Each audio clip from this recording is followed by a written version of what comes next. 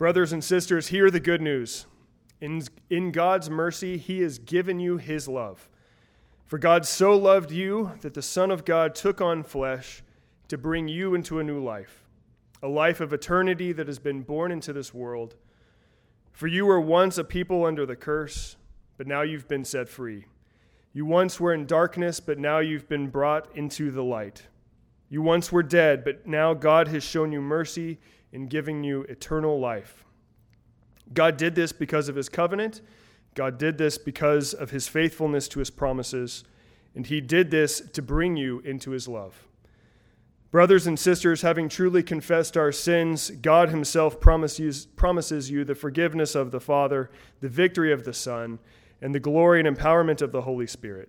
Believe this and rejoice. Give thanks to your Creator and Redeemer. Hallelujah. And God's people say, Amen. God's word to us this morning begins in the Gospel of Luke, chapter 1.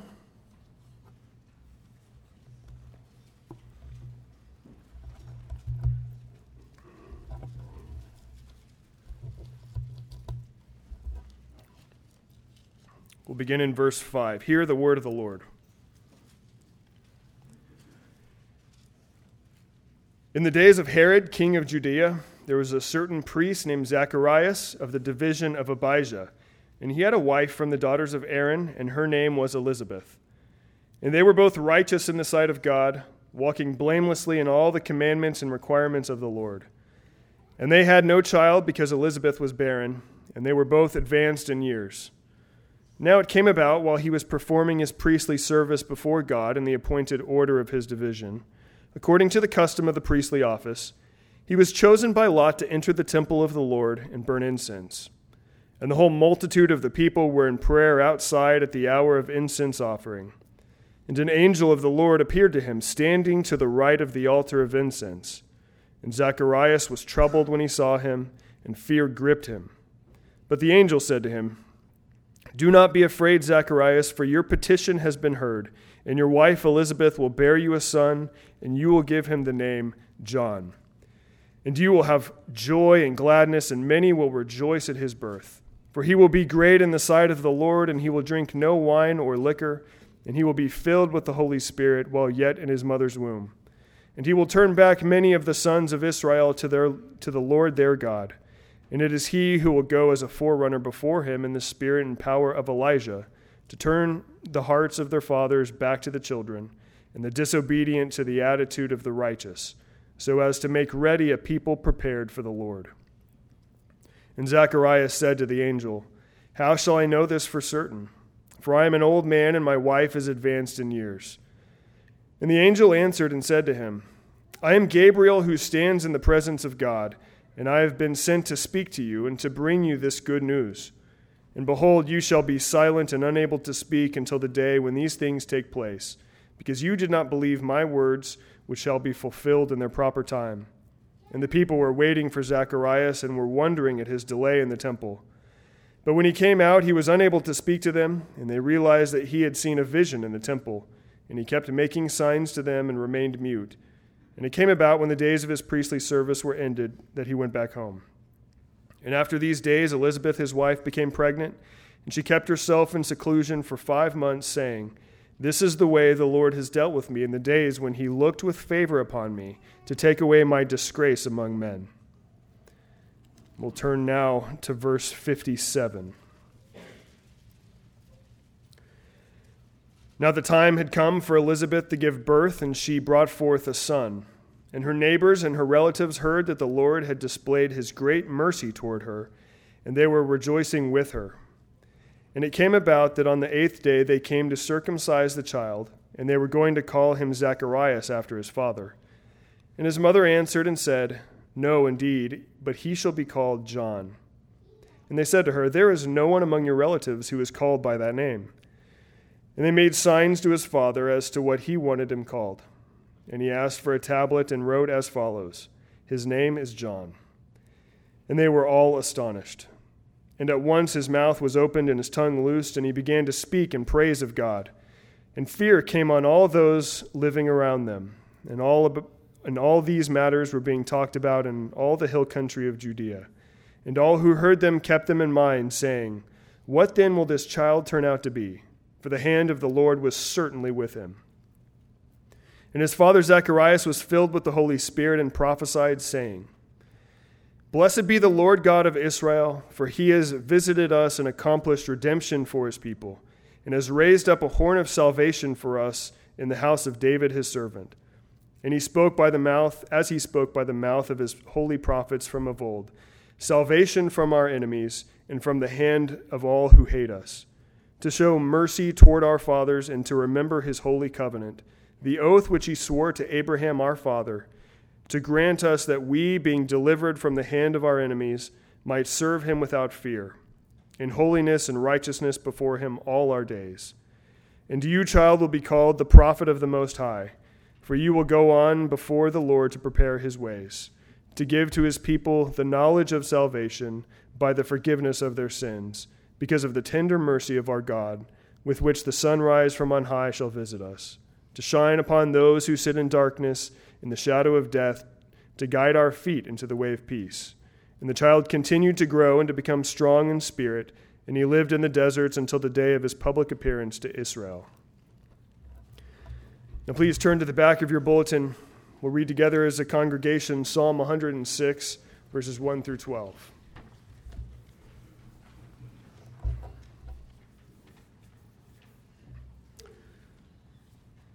Psalm 106. Praise the Lord. O give thanks to the Lord, for he is good, for his steadfast love endures forever. Who can utter the mighty deeds of the Lord, or declare all his praise? Blessed are they who observe justice, who do righteousness at all times. Remember me, O Lord, when you show favor to your people. Help me when you save them, that I may look upon the prosperity of your chosen ones, that I may rejoice in the gladness of your nation, that I may glory with your inheritance. Both we and our fathers have sinned. We have committed iniquity. We have done wickedness. Our fathers, when they went into Egypt, did not consider your wondrous works. They did not remember the abundance of your steadfast love, but rebelled by the sea at the Red Sea. Yet he saved them for his name's sake, that he might make known his mighty power. He rebuked the Red Sea, and it became dry, and he led them through the deep as through a desert. So he saved them from the hand of the foe, and redeemed them from the power of the enemy. And the waters covered their adversaries, not one of them was left. Then they believed his words, they sang his praise. This is the word of the Lord. Thanks be to God. Chapter 1, verse 57.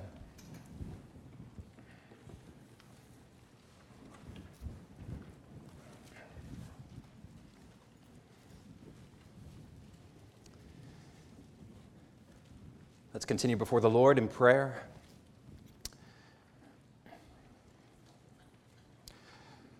Our Lord, we thank you that you have visited us. In our darkness, you have brought light. In our sorrow, you have brought joy. When we were in the shadow of death, you have brought us life and peace. We thank you that you have visited us through the coming of your Son, our Lord, our King, Jesus. And we thank you that this morning we have the blessing of hearing the Spirit-inspired prophecy of his birth and of all that he would accomplish. And so we pray that our hearts would be opened to stand amazed at your covenant love. We pray that you would fill us by your Spirit with this love to go out into the world and to make Christ known. Those who come here with heavy burdens, with sorrows, with anxiety, with depression,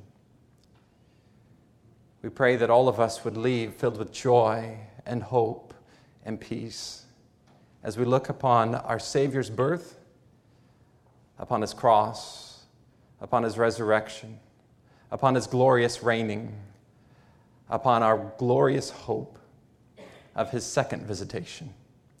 Thank you for Christ. Fill us with his word by your Spirit, we pray, for the glory of his name. Amen.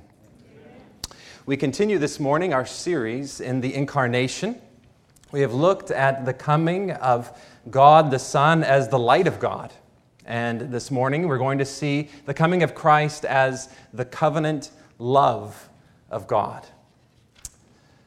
I know that for many, especially for young children, this is a time of great joy, great anticipation. And at the same time, for many people, especially as the effects of the curse upon life bring a sort of heaviness in the holiday season, a sort of darkness, and you just want to get through it. And I hope that what we see this morning as we reflect upon the prophecy of Zechariah, called the Benedictus, or blessing of God, is that that's the effect in our hearts.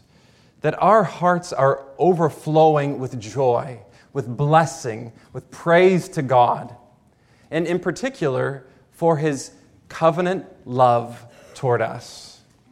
Please enter with me into the text in Luke chapter 1. In verse 57, we read, "Now the time had come for Elizabeth to give birth, and she brought forth a son. And her neighbors and her relatives heard that the Lord had," the NASB says, "displayed His great mercy toward her, and they were rejoicing with her." The birth of John the Baptist, and as we're going to see the prophecy of Zechariah of the birth of Jesus, has this central focus in Luke. Verse 58 again. "The Lord has displayed His great mercy." I want to unpack that just a little bit. First of all, the word displayed. The word displayed is the same as the word in verse 46 in which Mary says, "My soul exalts the Lord." The Magnificat. God's name is made great. It's put on center stage for all to see. It's lifted up. And it's that same word here that God has put on display. He has exalted what aspect of His name? He says He has displayed His great mercy. Again, when we think of mercy, we probably think of the Awana definition of God not giving us what we deserve. We are sinners, and what we deserve is eternal death and destruction. And as we're going to see, that's a part of what's in this word, but it's much deeper than that.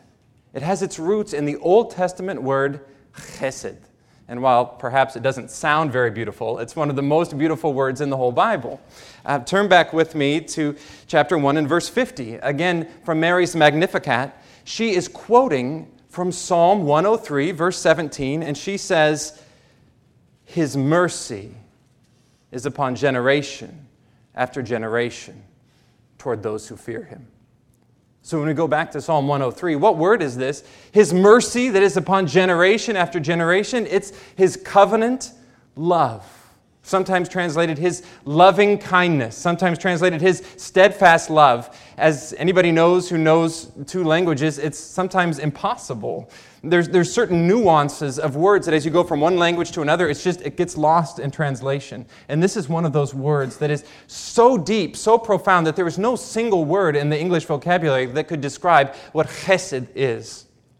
But what we're going to see in the prophecy of Zacharias is three aspects to this covenant love that fills out what we might consider this strong rope of God's covenant love, made of three strands. In verses 68 through 71, we're going to see the strand of His power to save sinners. In verses 72 through 75, we're going to see the second strand of His faithfulness. An aspect of His covenant love is that He never breaks His promise. And third is His power, His faithfulness, and as verse 78 says, His tender mercy. The bowels of His affections, from the core of His being, having compassion on His people. So we're going to see the covenant love of God revealed in the births of John the Baptist and Jesus.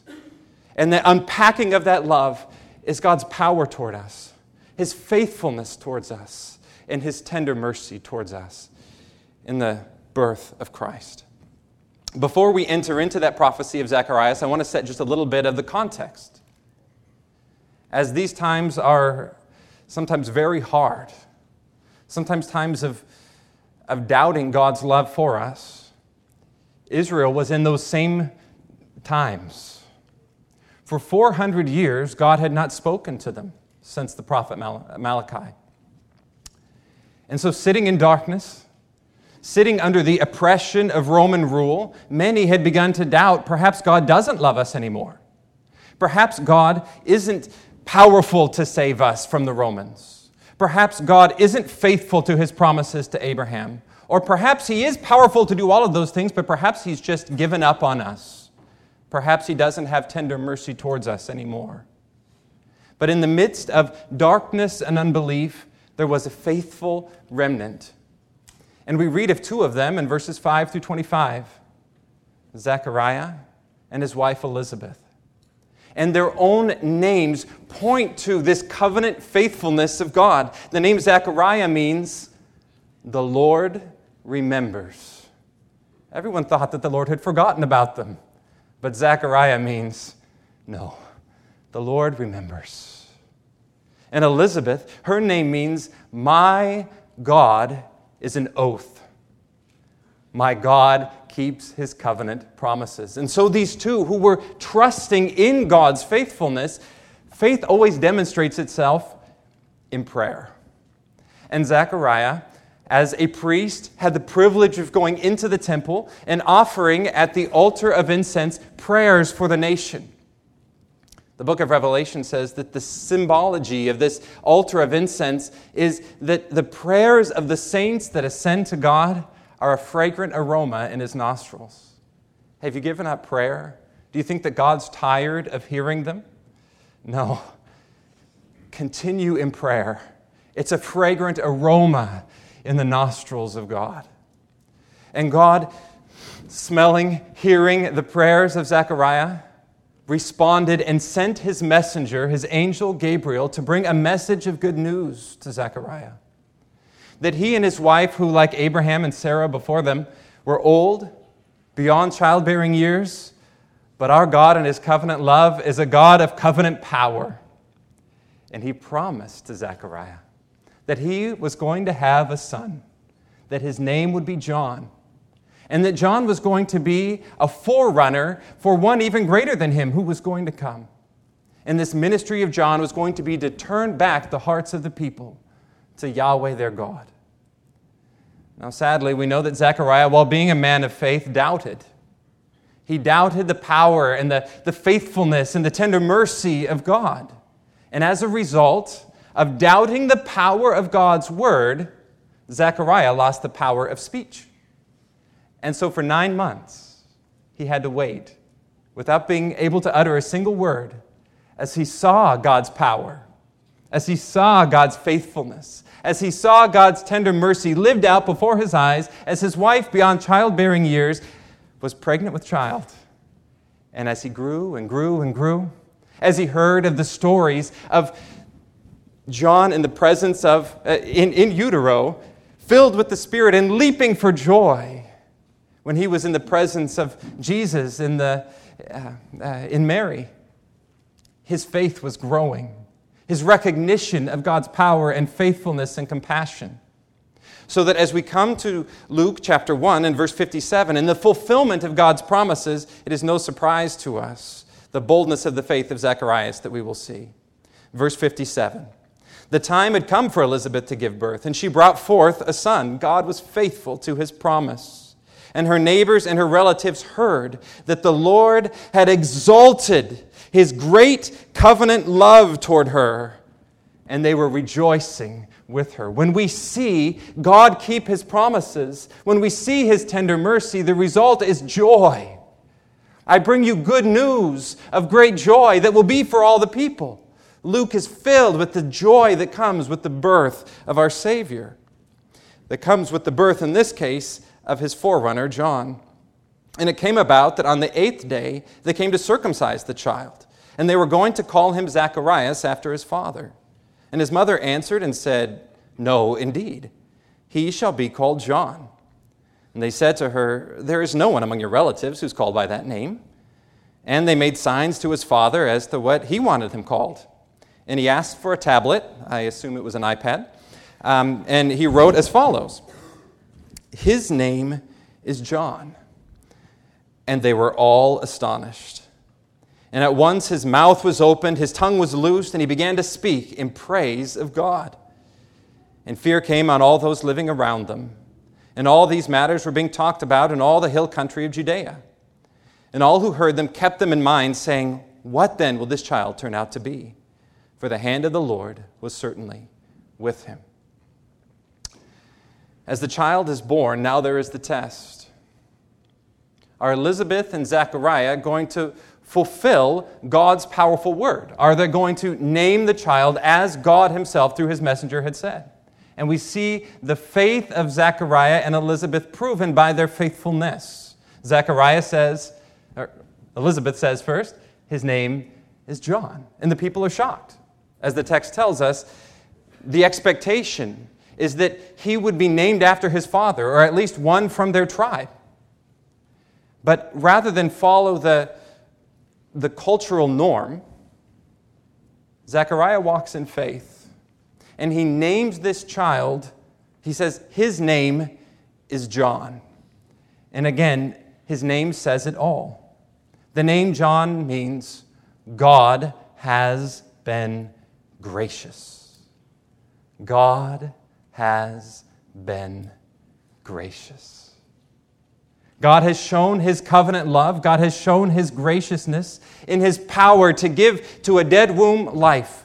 God has shown his graciousness by looking upon this woman who was looked down upon in her society for not being able to have a child, and has come in compassion and mercy, in his tender mercy, and he has given her a child. And he has done so, as we will see, in his faithfulness to his promise to Zechariah, but even more in his faithfulness to his people, as we're going to see. And so Zechariah, having 9 months to incubate, as it were, his faithful response, he is obedient and says, "No, his name is John. God has been gracious." And hearing this, the people are astounded. And they begin to ask, who is this child? Certainly the hand of the Lord is with him. Something special has happened here. What is he going to turn out to be? And that is the question that frames now the prophecy of Zechariah. And Zechariah's prophecy, as John's own ministry, was not so much about John, but was about Jesus, pointing to Jesus. So the prophecy that accompanies John the Baptist's birth is not so much about John, although it is a bit, as we'll see, but it's mostly about Jesus. And as we said, it falls into 3 parts. In verses 68 through 71, again, we will see the covenant love of God revealed in his power to save. 72 through 75, in his faithfulness to his covenant promises. And 76 through 79, in his tender mercy towards sinners. Entering in the text then in verse 67.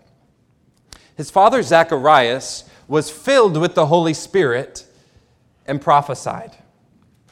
This is something of a tangent that we don't have time to explore, but just tuck it away for your further studies in Acts. It's a sort of interesting comparison between Zechariah and the nation of Israel. In a sense, Zechariah is a microcosm for the nation of Israel, right? God had not spoken to Zechariah he had not spoken through Zechariah for 9 months because Zechariah's unbelief. But as he recognized the son whom God had given him, then his tongue was loosed, and the first thing that he did in the power of the Spirit was to prophesy and to proclaim the majesty of God. What do we see in Acts chapter 2? We see how in recognizing the Son of God, being filled with the Spirit, they prophesied and declared on the day of Pentecost the majesty of God. So he's something of a little microcosm there.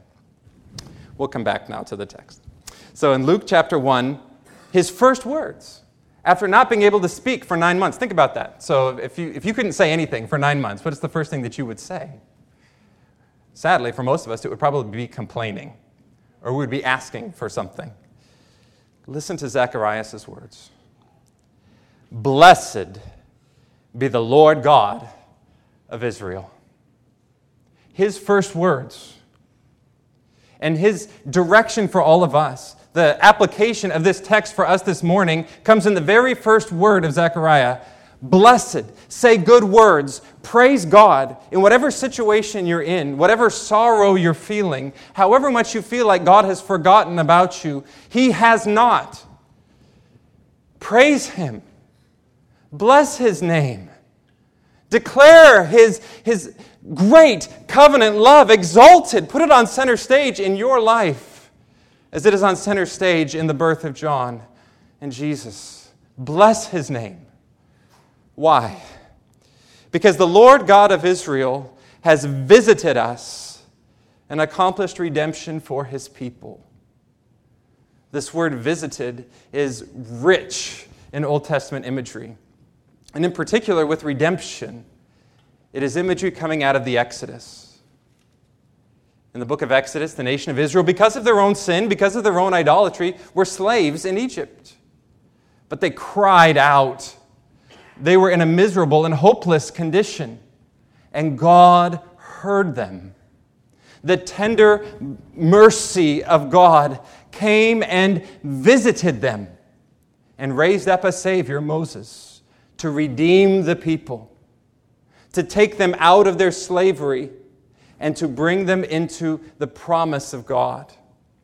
And in Exodus 4:31, we read, when the people heard that Yahweh had visited the sons of Israel, that He had seen their affliction, they bowed low and worshipped. The word visit comes from a combination of two words, one that is skopos, which is to see, and the other epi is a sort of magnifying of that. It's like a supervisor. Now, probably when you think of your supervisor coming to see what you're doing, that's not good news, right? But it is if you're in a lot of trouble. It is if He's the only one who can help you and deliver you out of it. And God, the supervisor, has come down from His throne in heaven to see His children in slavery in Egypt. And He redeemed them. As we're going to see at the end of our passage, we look forward to another visitation of Jesus. And in this day of visitation, as He comes to look over all that is happening in His world, if we are not in Him by faith, then that day will not be a day of salvation, but of judgment.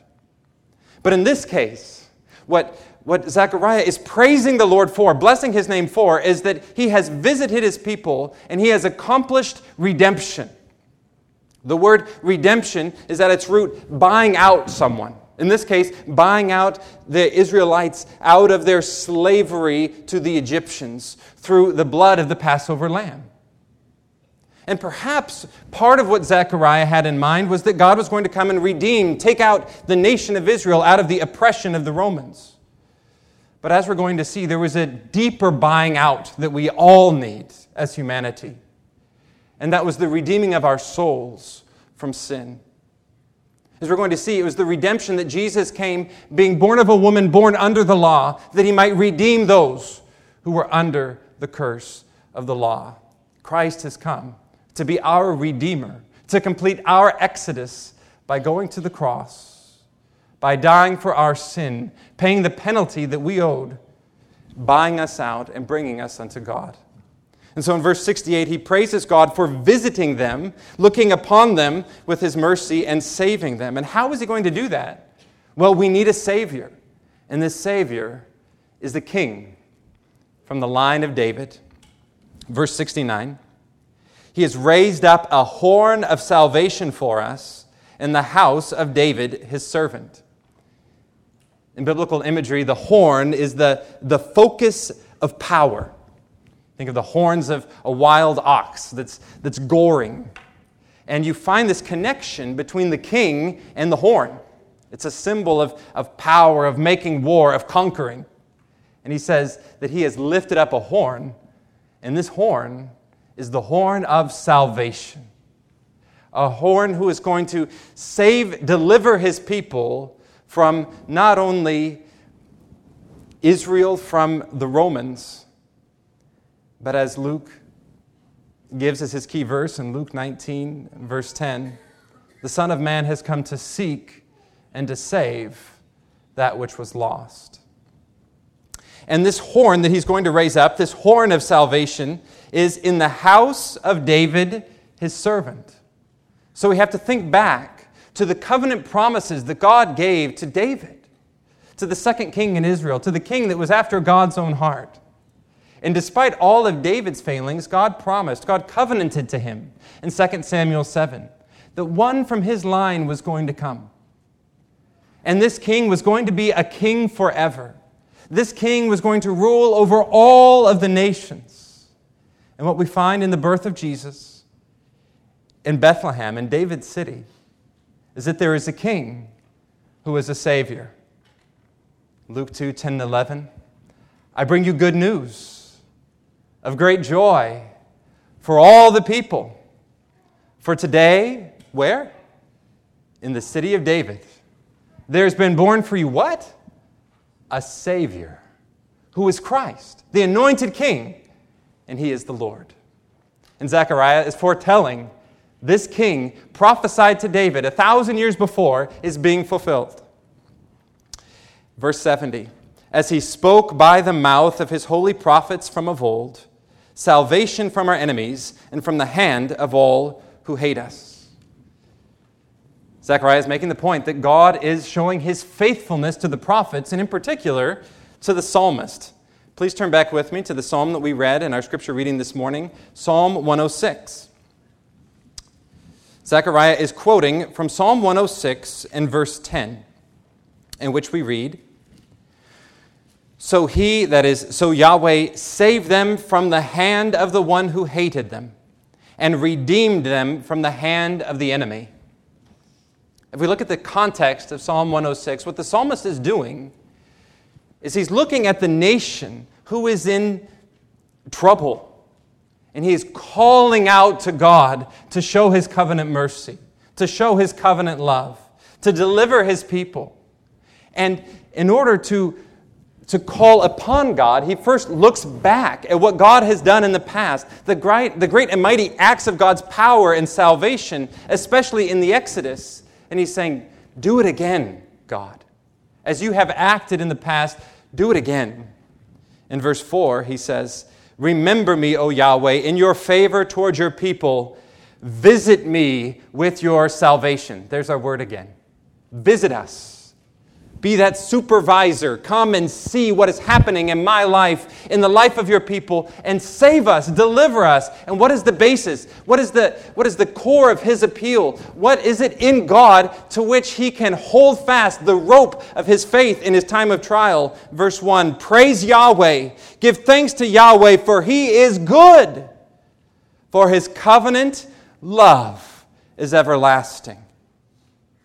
What is the basis of his appeal? What is that at the root of any act of power that God is going to unleash? It is his covenant love for his people. And so, calling upon God's chesed, Zechariah now takes this prophecy and says, God has proven his power yet again. He's going to send a Savior from the line of David, and he's going to save his people. He's going to redeem his people. God has visited us in the form of a baby who was born a king, born to rule over all the nations. So the first point that I want to see this morning in God's covenant love is that covenant love is rooted in God's power. If we're controlled by fear, if we, like Zechariah, are perhaps doubting, what we need to do is to lift our eyes to the one who, while born in a lowly manger, is seated now at the throne over all the universe. Jesus is the King. Jesus is the King over all of his creation. And one day every knee will bow and every tongue will confess, this is our King, our King. And he has visited us as a baby. And he is coming again to rule over all of the earth. What do we have to fear? What do we have to doubt? Look at his power. This loving God is the omnipotent King of the universe. Not only is he powerful, but he's faithful. He's faithful to keep all of his covenant promises. We've seen his faithfulness to his covenant promises to David, and now we'll see even more his faithful covenant promises to Abraham. Luke 1, verse 72. to show, and then again we find the word in the NASB, mercy, but it's that same word from verse 58. To show his covenant love toward our fathers, to remember his holy covenant, the oath which he swore to Abraham, our father. God's covenant love is revealed in his faithfulness to his promises. We live as fallen sinners. I was going to say in times, but it's sadly always been this way. At least ever since the fall of Adam and Eve, that we are unfaithful. And so Jesus has to say, let your yes be yes, let your no be no. But God, his yes is always yes. His no is always no. 2 Corinthians 1 says that in Christ, all of his promises are yes and amen. And as we think about how God relates to human beings, he does so in a covenant. A covenant, one author has described it as a bond in blood, sovereignly administered. Perhaps even more simply, we could say it's a relationship that's built upon a promise. It's more than a promise, but it's built upon a promise. We see it in our marriages. We exchange vows. We give oaths to one another, and it forms a new relationship, a new one-flesh relationship. And God has not remained distant from his humanity, but he has entered into covenant relationship with us and given promises, unbreakable promises to us. God covenanted with Adam, with Noah, with Abraham, with Moses, with David. And in the new covenant, God deals with humanity, relates to humanity in a loving covenantal way. And at the root of God's plan for humanity is his promises to Abraham. We read of them, for example, in Genesis 12, as God covenanted to Abraham a seed, a land, and a blessing for all the nations. We could summarize them as through Abraham, forming God's people in God's place, under God's rule and blessing. The rest of Scripture is the unfolding of God's promises to Abraham.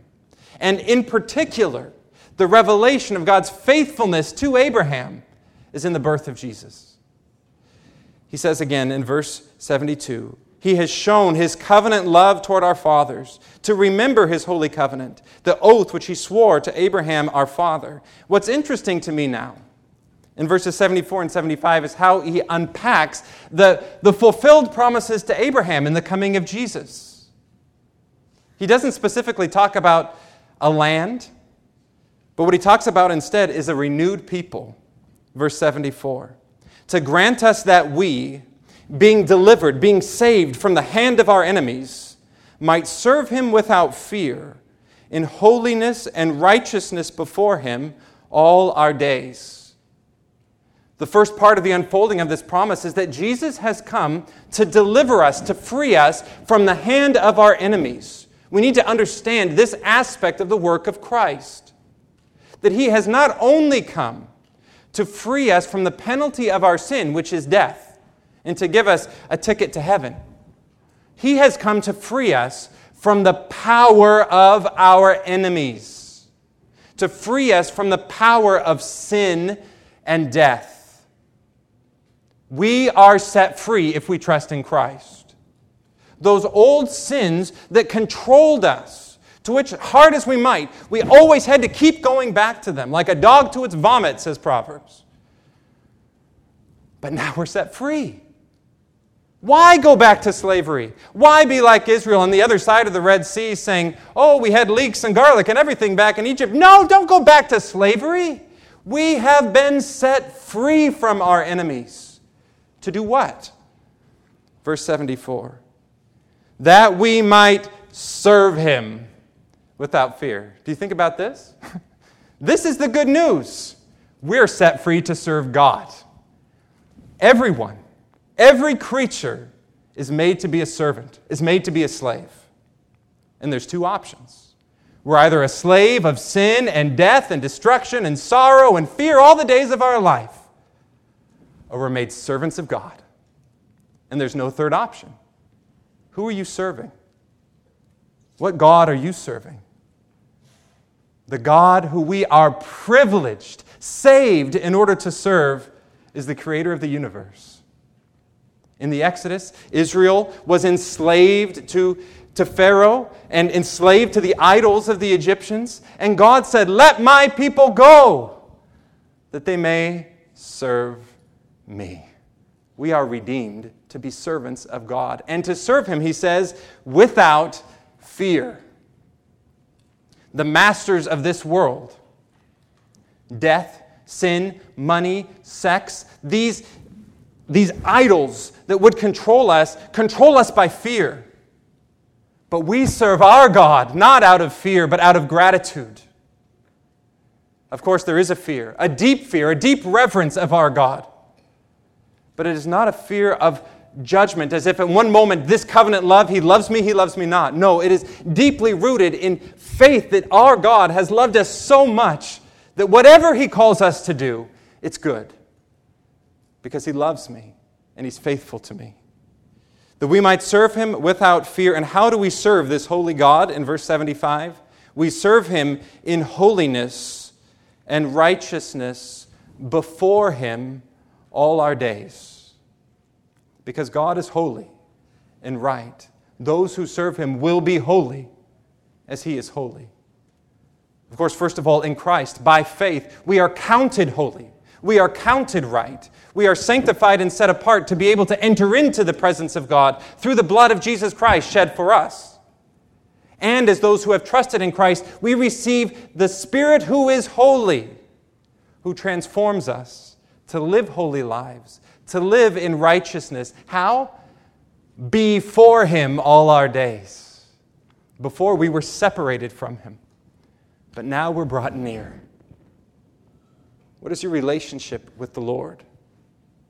Is He at an arm's length?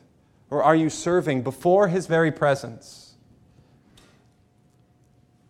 As He has visited us, is He now dwelling with you? Are you dwelling with Him? Is He the center of your home? Is He the center of your life? Are you serving before His eyes? And how? For one day? For 2 days? No, He says, for all our days, now and forevermore, in the presence of Christ, in holiness and righteousness. Why? Because He is covenantally faithful. So take encouragement, brothers and sisters, this morning. Each of us know our faithlessness. We know how often we fail our Savior. But the promise that we will serve Him in holiness and righteousness all of our days is ultimately rooted in His covenant love, in His covenant faithfulness. He who began a good work in us is faithful to complete it until the end.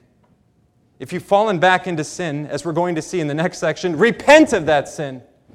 But don't cling to your own strength.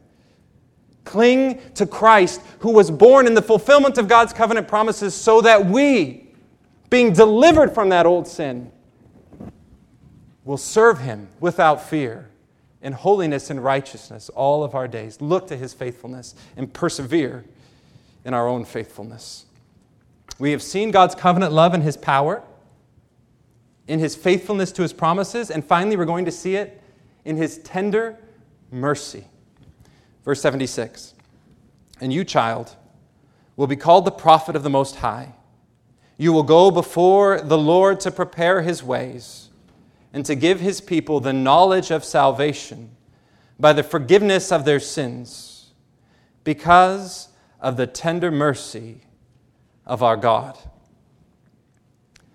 So now Zechariah, a newly minted father, picks up the baby that he has waited his whole life to see.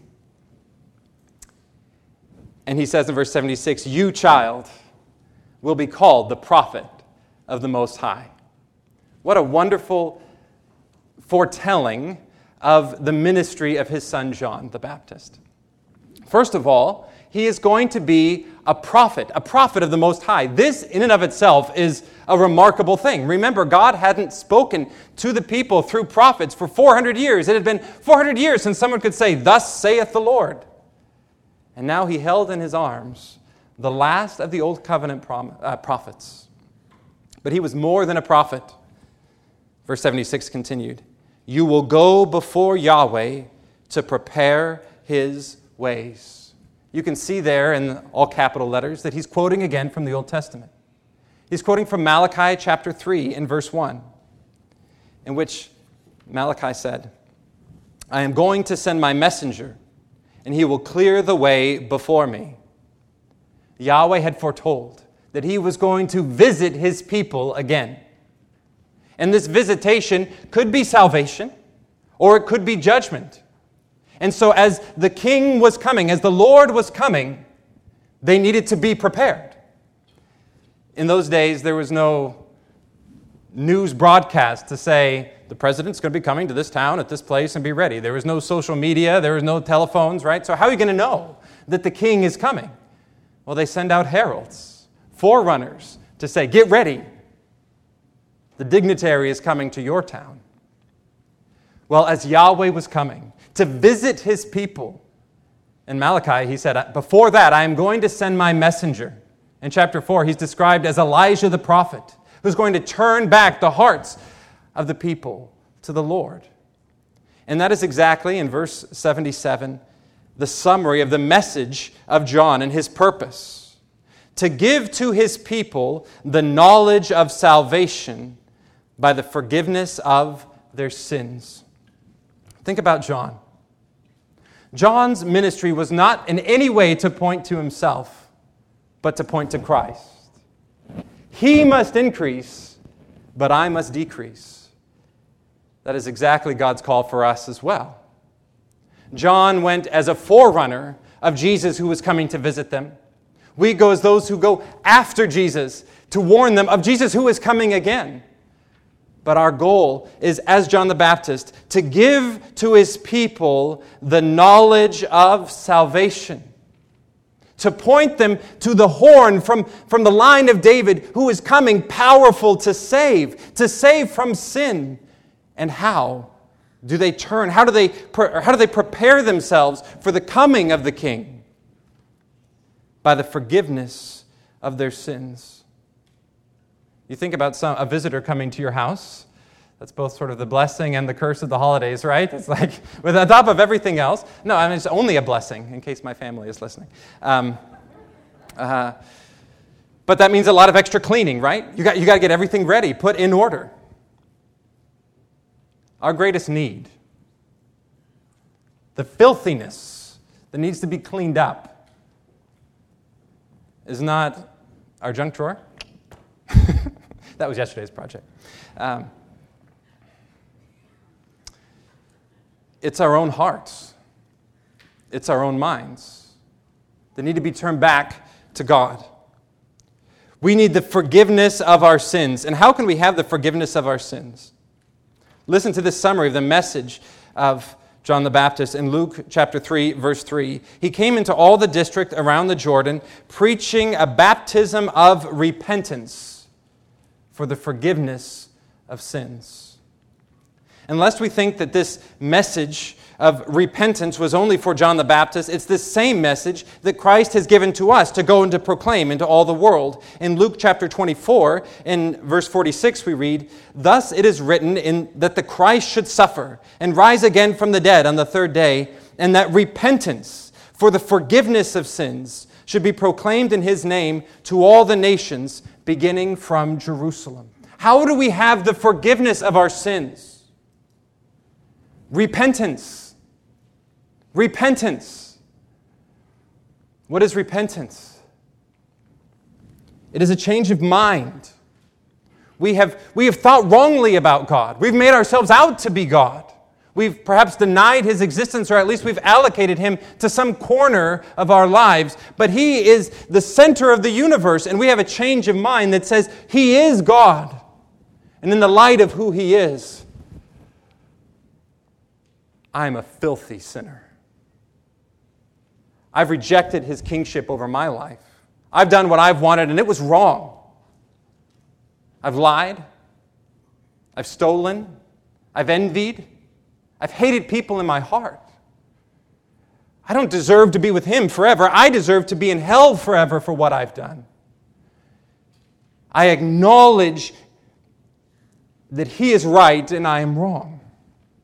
And it's not only a change of mind, but it's a change of heart.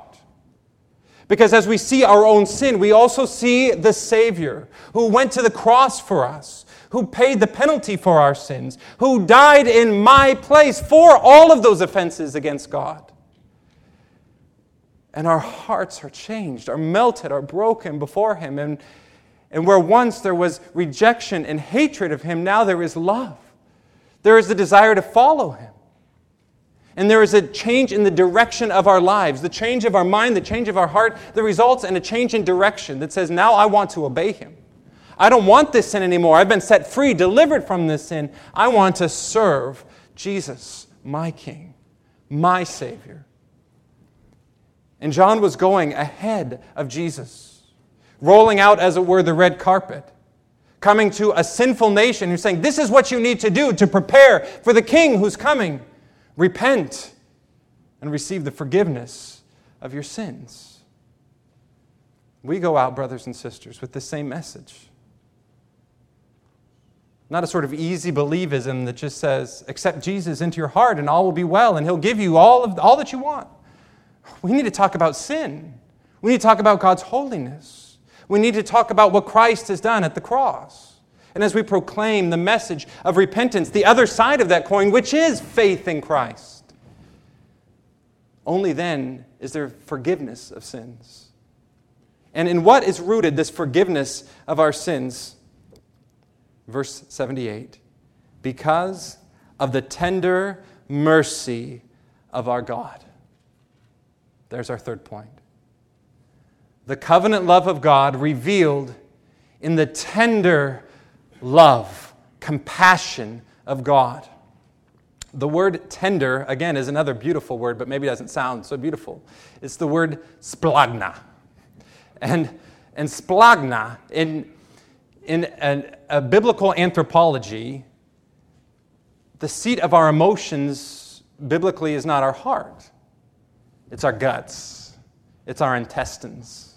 And that's this word tender. It's with all of His guts that He's loved us. A sort of gut-wrenching compassion. At the core, think about this. At the core of God's being, deep in His gut, He loves us.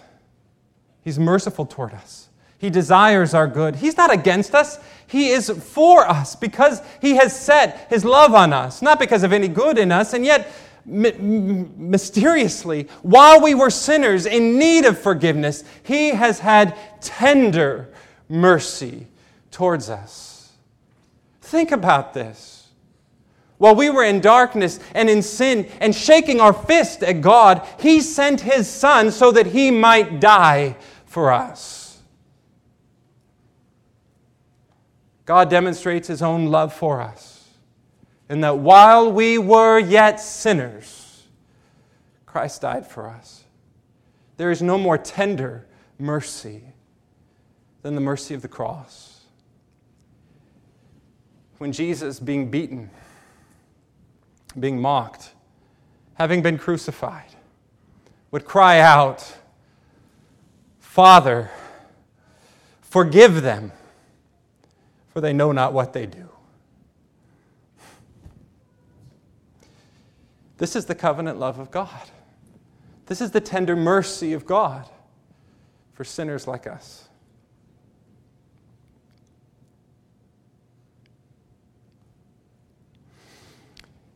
This tender mercy, it's like a bright sunrise that comes after the darkest night. Verse 78. The tender mercy, the tender covenant love of God, with which the sunrise from on high shall visit us. There's our word again. The coming of Christ, His birth, is like a sunrise to shine upon those who sit in darkness in the shadow of death, to guide our feet into the way of peace. There is a saying, it's darkest just before the dawn. Maybe that's where you are this morning. In fear. In total uncertainty In the darkness of night, when you can't see your hand in front of your face, you have no idea where you're going. You have no idea what obstacles are there. It seems like there is absolutely no light. There is no hope. There's nowhere to go. You're trapped, enveloped in this darkness. And you dare not move. And so you just sit and wrap yourself in your arms and hope that the night passes. Brothers and sisters, our hope is this. The sunrise from on high has dawned. His light has shone into our lives through the coming of Jesus Christ, through the visiting of God to us. What once was in darkness now is in light. And in particular, he says, those that were sitting in the darkness and in the shadow of death. 2 weeks ago, I had the opportunity and sad circumstance of talking with a couple, an older couple whose daughter at age 34 died suddenly in a car accident. This couple was sitting in darkness. They didn't know Christ as their Savior. And so they had no hope. And they described the sort of cold shadow that they felt over them. And they thought that this cold shadow was God. And they were literally shouting at God, "How could you do this to me? How could you take my daughter? It isn't fair. It isn't right." And they saw no hope. As the text describes, they were sitting not under the shadow of God, but under the shadow of death. Death is cold, merciless. It itself is gut-wrenching. It is dark and heavy. Perhaps you've been there. Perhaps you are there. You're not dead yet, but the shadow of death is looming over you. And there's fear and darkness. Where do we look? What casts out the darkness is the sunrise. It's a look to Christ, who has been born to be the light of the world, as we saw last week. To give us hope when there was misery. To give us joy when there was only sorrow. To give us life when there was the shadow of death. To take us from being immobilized and, as it says in the text, sitting in the darkness, to walking, to guiding our feet in the way of peace, to being able to live and move again, to move in a new path. And what is this path? It's described as the path of peace. The path of shalom, the path of wholeness, the path of walking in communion with God. Jesus has come to guide our feet into that path. You can see from the quotation in verse 79 that he's quoting from the Old Testament. He's quoting from Isaiah chapter 9, verse 2, and drawing from imagery from Isaiah chapter 16, verses 1 through 3. For the sake of time, we won't explore this, but I just want to make this connection. That in Luke, one of the points of this light and darkness is particularly that it is the Gentiles, those who were not from the family of Abraham, that are sitting in darkness. And Jesus has come to bring light not just to Jewish people, but to all the world. In the words of Simeon, Luke 2:32, Jesus has come to be a light of revelation to the Gentiles and the glory of your people Israel. The point is this: wherever you are, how dark the night is, this light has come for you. This light has come to reach to the ends of the world and to guide our feet in the way of peace. To conclude, please turn with me to Luke chapter 19. In Luke chapter 19, sadly, we see that in Jesus' first visitation to his people, he was not recognized, and they did not know peace.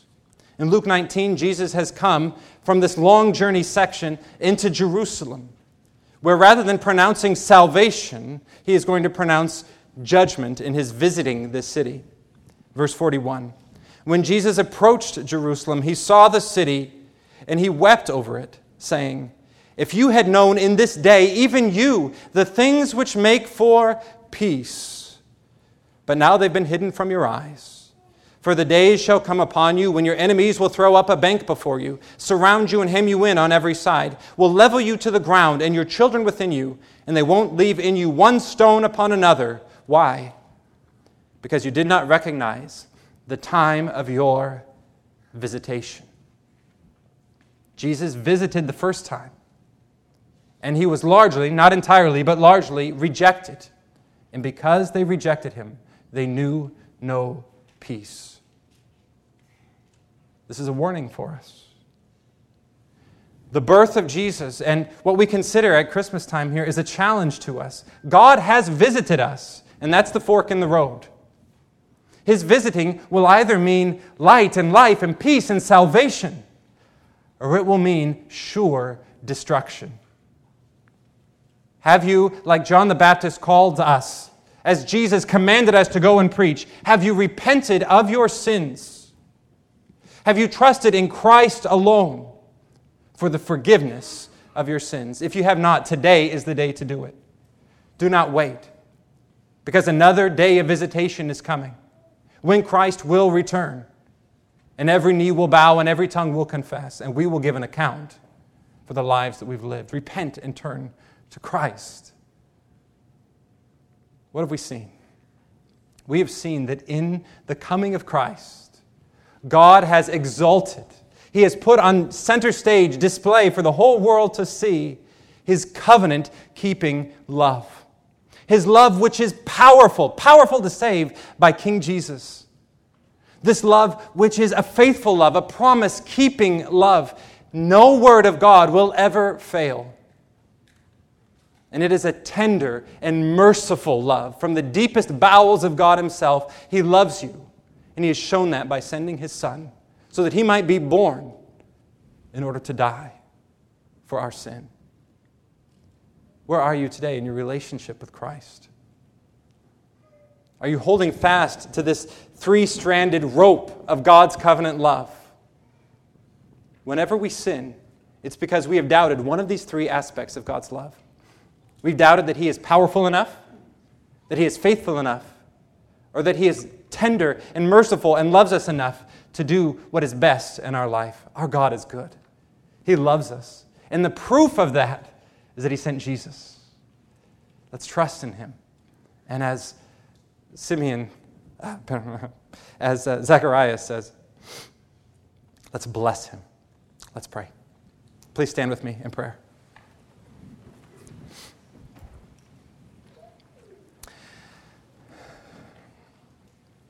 Our God, we thank You for Your steadfast covenant love towards us revealed in Jesus Christ.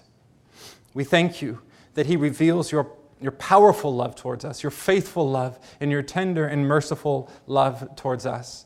Thank You for keeping all of Your promises, and thank You that whatever darkness we might face right now, we thank You for the sunrise from on high who has visited us, who is shining brighter and brighter until the noonday. Oh, we pray, help us to fix our eyes on Christ, to walk in the light as He is in the light, to walk in righteousness and holiness before You all of our days, to repent of our sin from which we have been delivered, and to hold fast to Christ our King. For each one of us, O Lord, we pray that You would put Your finger in areas of our life and sin in our life that we need to turn from and hold fast to our King Jesus.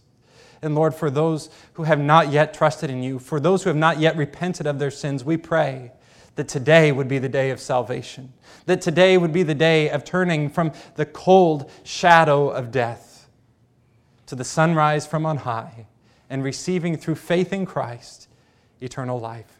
In His name we pray. Amen.